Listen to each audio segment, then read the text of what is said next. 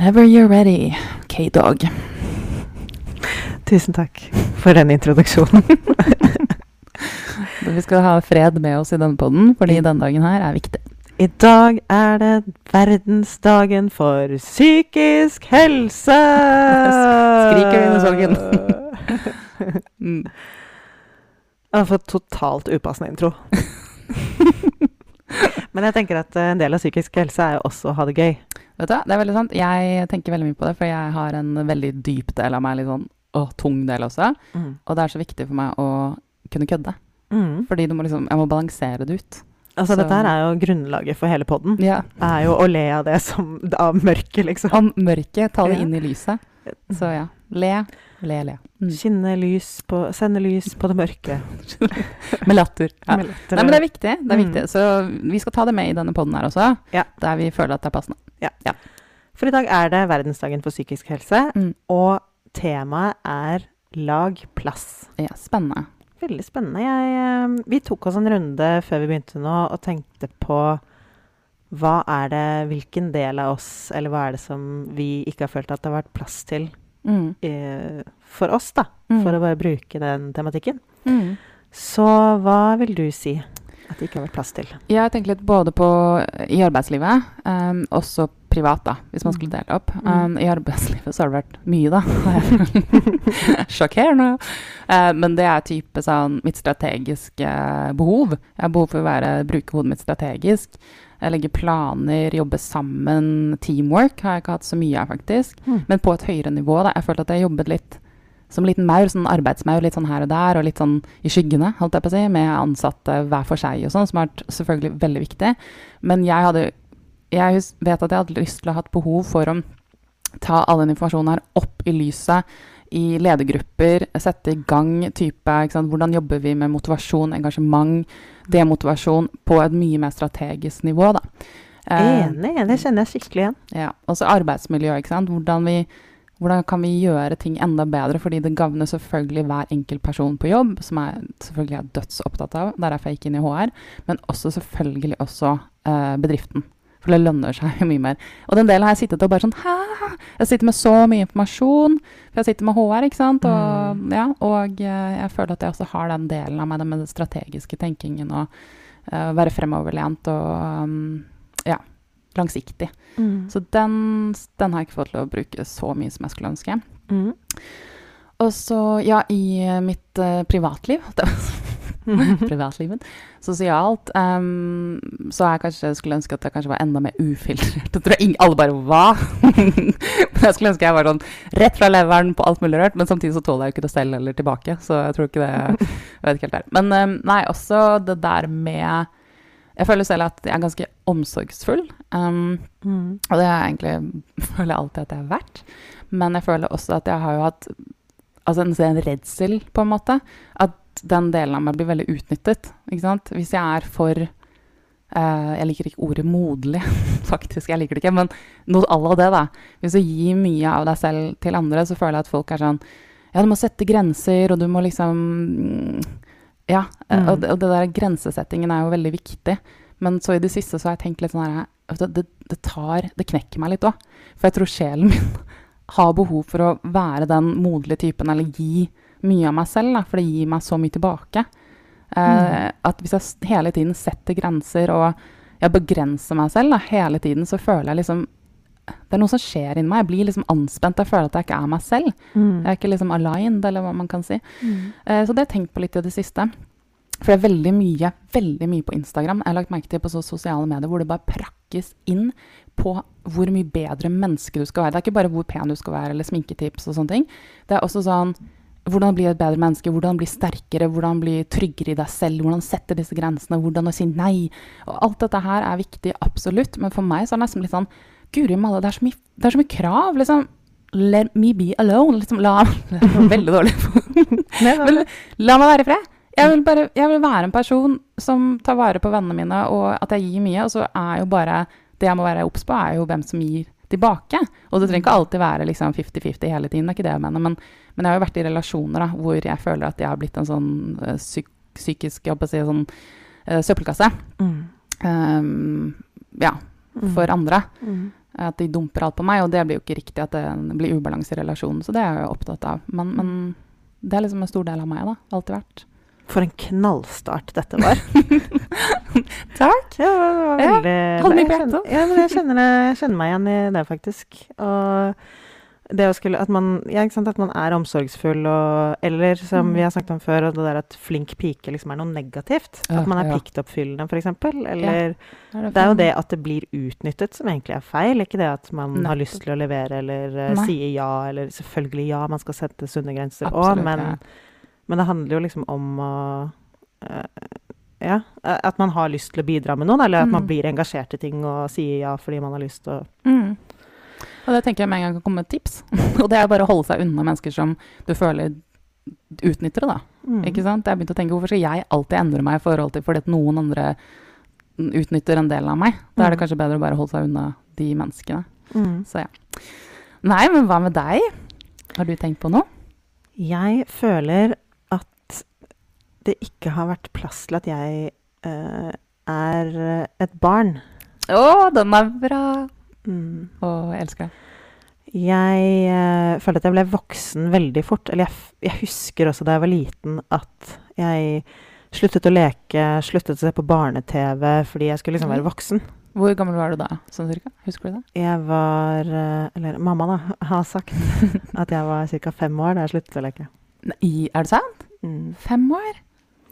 Jeg var veldig ansvarsfull, altså har jeg alltid sett opp til voksne. Jeg husker at da jeg satt på middager, eller sånn familiemiddager og sånn, så ville jeg heller sitte igjen og høre på det de voksne sa, og lære av det liksom, enn å gå og leke med barn. Og jeg, du vet, jeg sto i speilet og skulle gå på barneskolen og gledet meg til å bli voksen, så jeg kunne ha på meg skjorte. Så jeg føler at det er en del som er liksom, holdt jeg på å si, selvpåført, og det er ikke sånn at det nødvendigvis er samfunnets feil, og så sitter det sikkert noen hobbypsykologer rundt omkring og lurer på hva som skjedde i barndommen min. Og det er sikkert noe med det å gjøre også, men det er skikkelig noe jeg må som jeg måtte ha øvd meg på i voksen alder, og vise litt mer sånn lekne sider, være litt barnslig. Det er det verste jeg vet, liksom. Er det sant? Ja. Det tenkte ikke jeg... Det har ikke jeg tenkt i det hele tatt. Nei, men sånn når vi har drukket litt, eller vært liksom... Du har alltid vært med på leker, eller du har fester som er ganske morsomme, og... Liksom. Ja, det er sant. Det kommer kanskje på noe sånn... Jeg liker veldig godt å kle meg ut. Ikke sant? Ja. Det er jo kanskje litt barnslig, eller ikke sånn. Det er ikke sånn veldig moden. Nei, så akkurat der... Men det må gjerne alkohol til, da. For at jeg skal liksom slippe den garden. Og det er jo ikke bra å si, da. Men jeg hørte at jeg sa det, og så ble jeg sånn... Shit. Jeg tror ikke du er den eneste i verden som tenker det, for å si det rett ut. Neida. Det er det. Men nei, jeg liker ikke... Jeg har lite tålmodighet med... barnslighet, liksom. Og det er sikkert fordi jeg har vært veldig streng med meg selv, da. Hvordan er det å henge med meg da? Det er litt utfordrende av og til. Da vil jeg liksom beundre det der ja, litt mer sånn, det er ikke det at jeg ikke har den lekenheten i meg, men jeg merker at jeg har begrenset det i meg selv veldig, da. Så det er en ting som jeg liksom har måttet øve meg litt på å gi litt mer plass til. Skjønner. Bra! Ja. Og på jobb, da har du noen temaer du har lyst til å snakke om? Det har jeg ikke forberedt. Nei, men da, let's move on. Let's move on. Det denne dagen belyser, da, det er jo forskjellige ting. Så det overordnede temaet er lagplass, men Verdensdagen for psykisk helse har også masse sånne plakater, sånne informasjonsting på sosiale medier. Min hovedinformasjonskilde, som du vet, er jo LinkedIn. Absolutt. Så her har jeg funnet noen bra ting som de har skrevet. Og for eksempel så vil jeg belyse at du kan være blid og trist samtidig. Raus og sette grenser. Sårbar og sterk. Engasjert og utslitt. Eller den som vi likte best. Vellykket og traumatisert. Det er oss slått på spikeren. Ja. Men, ja. Og så synes jeg også var det noen andre sånne bra ting som de skriver. For eksempel at tilhørighet er helsefremmende. Det er det jo.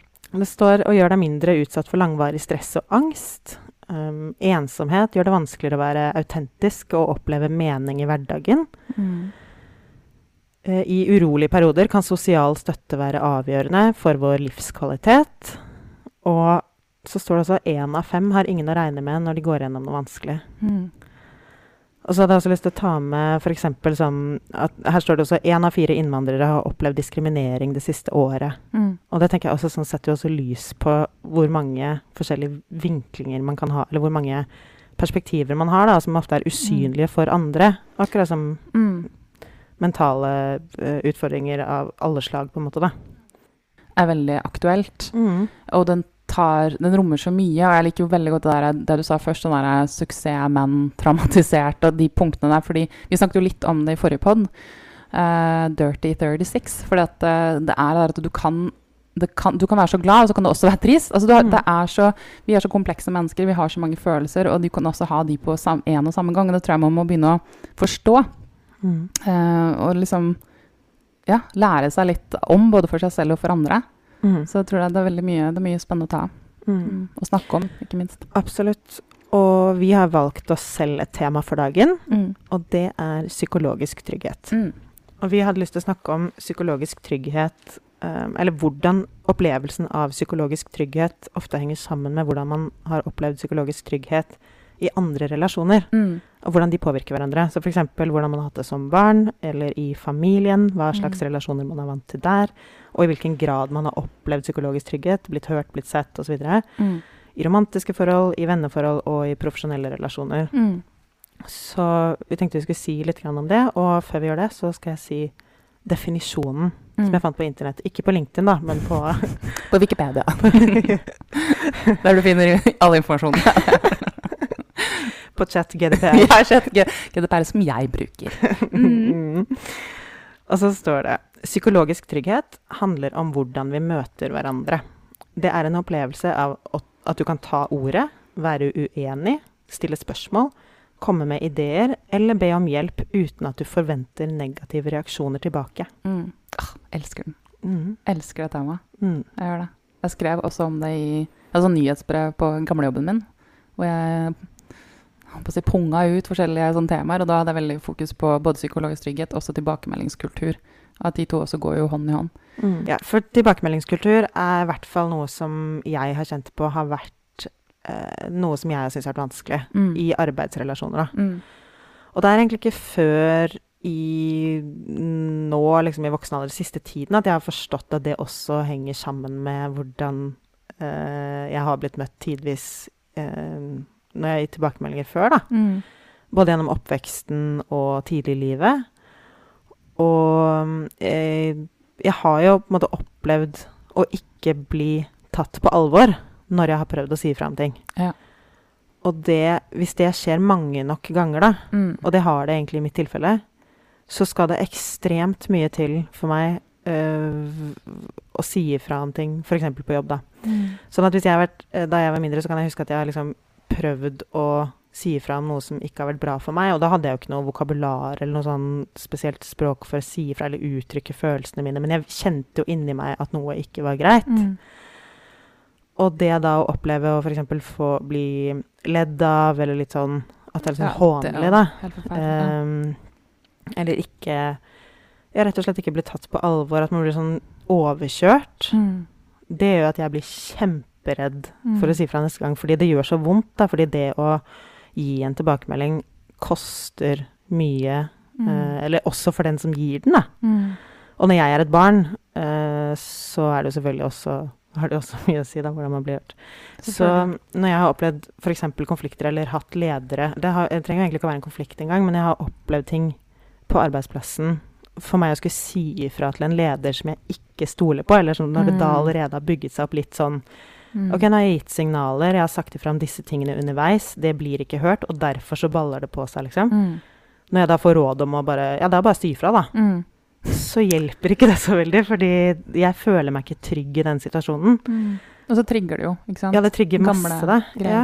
Så det at man som leder også er bevisst på at den tilliten må bygges opp, eller det skal veldig mye til å faktisk skulle gi den tilbakemelding, eller en tilbakemelding som er konstruktiv kritikk, eller at man ønsker at ting skal bli gjort annerledes.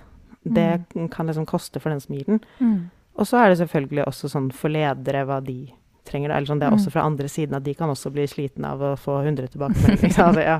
Absolutt. Men, ja. Altså, det henger i hvert fall sammen da, med hvordan man har blitt møtt tidligere, har jeg tenkt. Ja, det gjør veldig det, og det liksom, det jo det du sier, at og den lederen, eller den personen du også snakker med, må da huske at de vet ikke hva bakgrunnen din Fordi de gangene hvor jeg har gitt en tilbakemelding som det kan jo være vanskelig å gi en tilbakemelding som ikke bare positiv, da. Men jeg virkelig har, du vet sånn, man legger frem en sånn, ok, dette og dette positivt, og så det disse tingene her jeg trenger at vi jobber med, eller det koster jo litt, ikke sant? Det jo ubehagelig uansett, men de gangene det har gått bra, så det jo fordi at det både en tillit i bunn, og jeg opplever at begge interessert i at både relasjonen skal beholdes god, og at vi interessert i å komme videre, eller for eksempel, ok, dette det som skal til for at vi kan samarbeide bedre, eller sånn, her bygger du meg god, eller altså at man kan bare sette ord på ting, men at man da begge interessert i et godt utfall, da.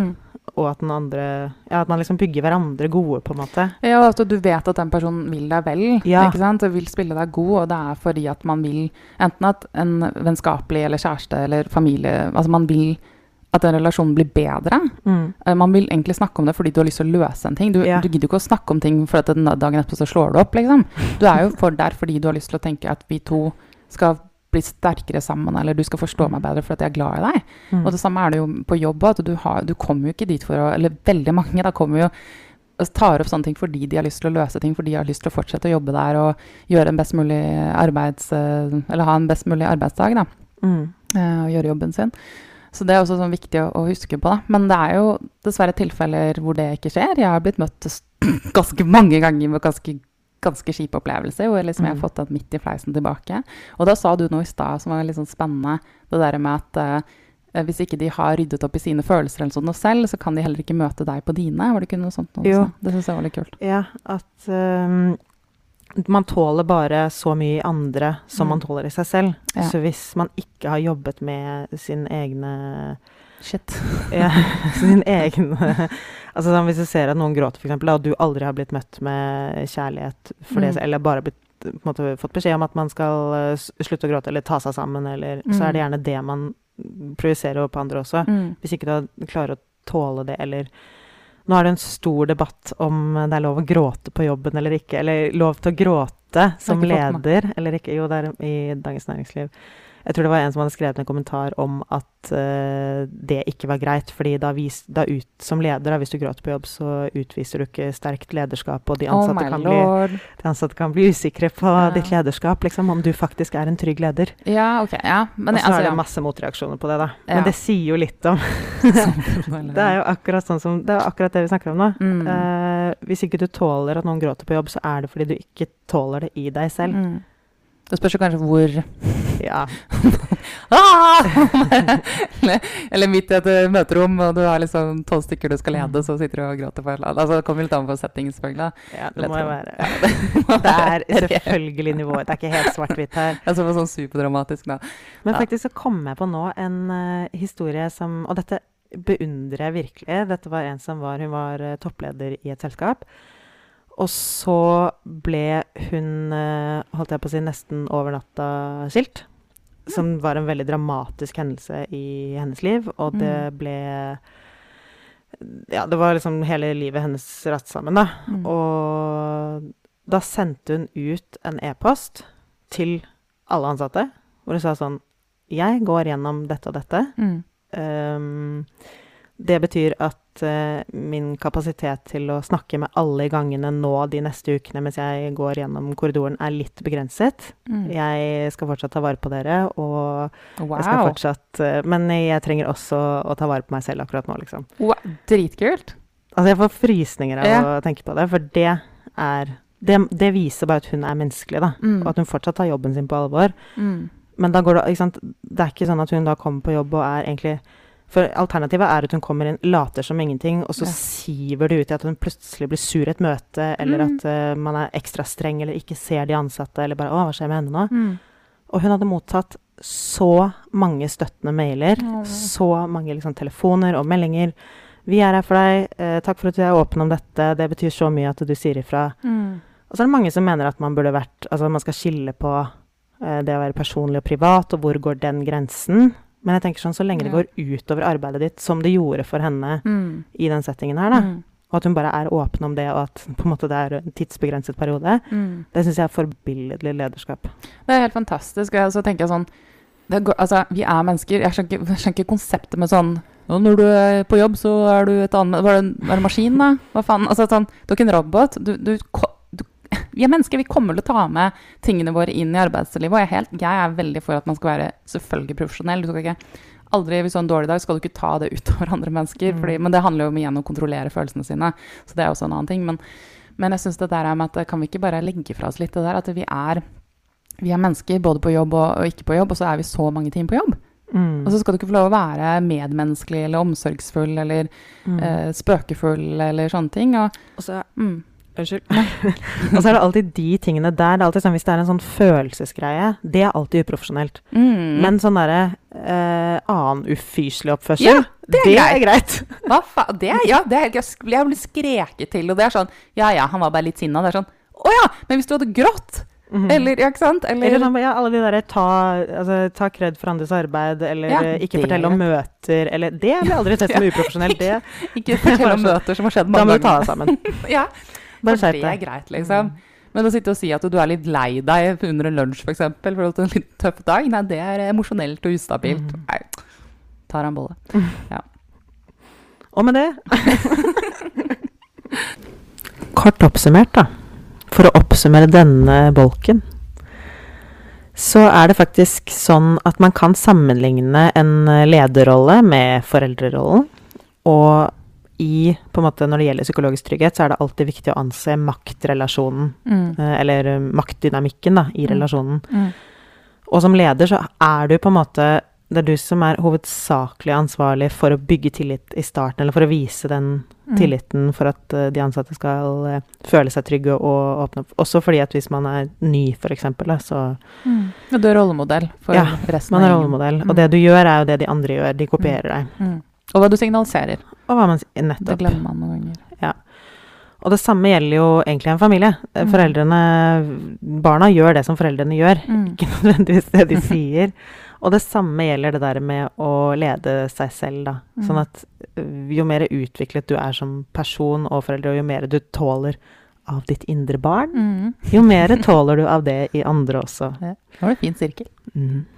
Og med det så lukker vi dette kapitlet. Men det jo et annet tema som også inngår veldig i psykologisk trygghet, som også nevnt av verdensdagen, og det tilhørighet og utenforskap, som kanskje motparten.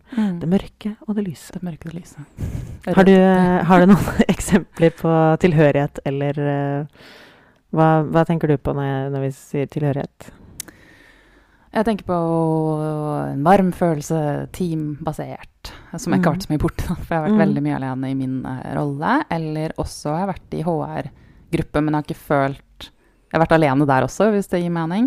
Men spesielt når jeg var HR-sjef, da følte jeg litt sånn, alle andre har team, de skal på julebord, eller avdelingene skal på julebord, eller de har teammøter eller strategiske møter, og så sitter jeg der i muttputsj alene og bare hello. Så det har jeg absolutt følt litt på, eller folk går til lunsj og sånn, så har det jo, det har ikke vært sånn kjempetrist, det høres veldig deprimerende og trist ut, det mange ganger folk har spurt meg også, men det der å ikke ha liksom din gjeng da, din gruppe, og folk du kan spare med, og det gjelder også når du har det kanskje kjipt på jobb, det tenkte jeg litt på, fordi jeg datet en kar for lenge siden, og så fortalte jeg da jeg gikk gjennom en litt sånn kjip periode med en leder, og da fortalte jeg han situasjonen, og da sa han sånn, ja, det hadde aldri skjedd med meg. Jeg hadde sagt fra. Så ble jeg litt sånn perpleks, bare sånn, liksom, for det var ganske heftig, og det sånn, det ikke sånn at jeg ikke har sagt fra. Men i etterkant så tenkte jeg sånn, ok, fra hans ståsted, det kan jo være at han jobbet i sånn Supersteria eller noe sånt. Nå hadde sikkert en stor avdeling hvor liksom, teambasert, man har kanskje snakket, kanskje hvis han hadde hatt en skipsjef, så hadde han visst at 15 andre kollegaer hadde følt det samme. Det en styrke i det, som gjør at du kanskje tåler ting bedre, for du kan lufte ut med kollegaene dine, men du kan også kanskje ta du vet at de backer deg mentalt da, hvis du går til den lederen og snakker om et problem, for eksempel. Da. Så det tenkte jeg litt grann på, at liksom, ja, det er mye styrke i å være et team, da, eller en gruppe. Jeg tror det er veldig et menneskelig behov da, å høre til et sted. Og det samme gjelder sånn, ja, du ser det, så hvis man ikke har familie eller mye familie, så finner man seg gjerne sin valgte familie, da. Det er jo vi er jo flokkdyr. Og igjen tilbake til, vi skal ikke klare oss alene. Vi skal ikke det. Nei, men og så er det mange som, for noen er det veldig naturlig å ha mange, å være litt sånn social butterfly, ha mange forskjellige gjenger og venner, og, mens man trenger jo egentlig bare noen nære personer for å føle seg trygg, da. Absolutt. Og det kan jeg også si at det å ha hatt mamma, for eksempel, som min sånn aller største støtte i livet, som en sånn bauta. Jeg føler at hun er liksom min ryggrad, liksom. Og hun er mye tøffere enn meg på andre ting, eller på andre ting enn det jeg er tøff på, da. Så det har liksom noen sånne veldig trygge rollemodeller, veldig trygge personer. Det har hatt veldig mye å si for meg, i hvert fall. Jeg møtte jo moren din i stad. Ja. Jeg ble forelsket. Og håper nå hun skal være min kjælemamma. Så det skjønner jeg. Hun utstråler veldig sånn trygghet og varme. Det må jeg bare si.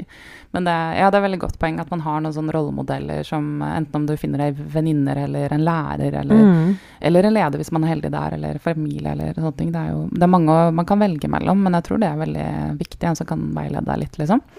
Men man er jo ofte sterkere sammen. Og jeg var en gang, da var jeg selger, og da var det jo flere selgere med meg, og jeg følte at det var sånn, det var en fantastisk følelse å være en del av et større team. Det var en styrke i det, liksom. Så jeg skjønner ikke hvorfor jeg konstant har gått for sånne single jobber, hvor jeg har liksom vært helt mutt alene i rollene mine. Men nå har jeg lært. Nå har du lært. Nå har jeg lært. Yes. Bra. Da, siden dette er fagpodden vår, så skal vi avslutte med noen tips, eller noe som vi har tenkt på, i hvert fall, er det som kjennetegner psykologisk trygghet. Så vi snakket litt om hva som skaper upsykologisk trygghet. Psykologisk utrygghet. Psykologisk utrygghet. Og det vi i hvert fall tenker at man kan se etter, da, og liksom, som er liksom måleparametre, det er jo for eksempel, er det takhøyde for å stille spørsmål? Føler du deg trygg til å stille spørsmål, eller føler du deg dum hvis du spør om noe? Ja, det er ikke noen god følelse. Er det sånn at du tør å si at du ikke forstår? Det er også en ganske sånn godt måleparameter. Føler du deg dum hvis du sier at du ikke forstår, eller er det åpenhet for å si det? Mange ganger på rad. Blir du blikka? Blir man blikka? Hvordan er kroppsspråk og kommunikasjonsstil, ordbruk, tonefall, alle de tingene der? Det er en del av psykologisk trygghet, eller utrygghet. Og så er det selvfølgelig også det siste, tilhørighet. I hvor stor grad føler man det. Og det kan jo være også variere, holdt jeg på å si, fra hvilket møte man er i, til lunsjbordet, julebordet, hvis man får være med på det. Det er ikke alle som får det, for å si det sånn. Så med den lystbetonte avslutningen. Ja, men det skulle, eller vil du gi noen konkrete tips? Nei, det var tips. Det var egentlig tips.